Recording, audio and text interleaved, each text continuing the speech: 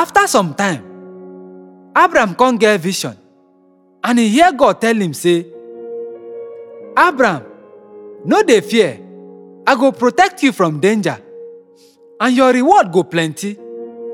Abraham come answer say, Almighty God, wetin dey good with your reward when I no get any pikin? Since you no give me any pikin, Eliezer of Damascus, servant wey dey my house, na him go inherit all my wealth. You no give me any descendant of my own, so one of my servants go be my heir. God come tell am say, no, your servant no go be your heir. You go get a son of your own, and he go be your heir. God come take Abraham outside, and he tell him say, look up for sky and count the stars, if you fit count them. Na how plenty your descendants go be that. Abraham come believe God, and God come count am as righteous person because of him faith.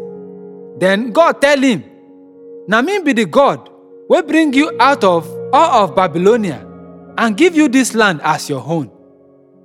But Abraham reply, O great God, how I go dey sure say e go surely become my own? God come answer him, bring me a cow, a goat, and a ram. Make each of them be 3 years old, and a dove and pigeon.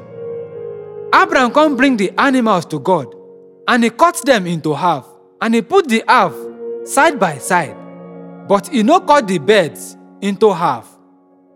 Some vulture come down on the dead body of the animals, but Abraham chased them away. When sun come down, Abraham come enter deep sleep. Na so fear and terror come enter him.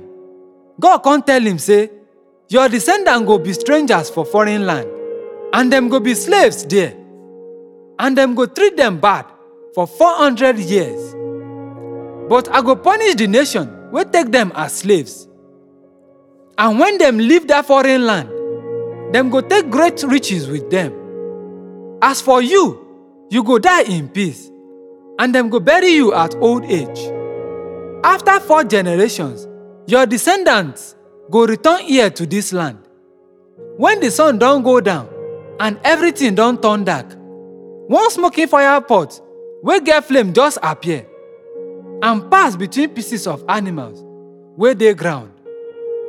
Na there God make covenant with Abraham say, I promise say, I go give your descendants all the land from border of Egypt, take reach Euphrates River, including land of the Kenites, the Kenizzites, the Kadmonites, the Hittites, the Perizzites, the Rephites, the Amorites, the Canaanites, the Girgashites, and the Jebusites.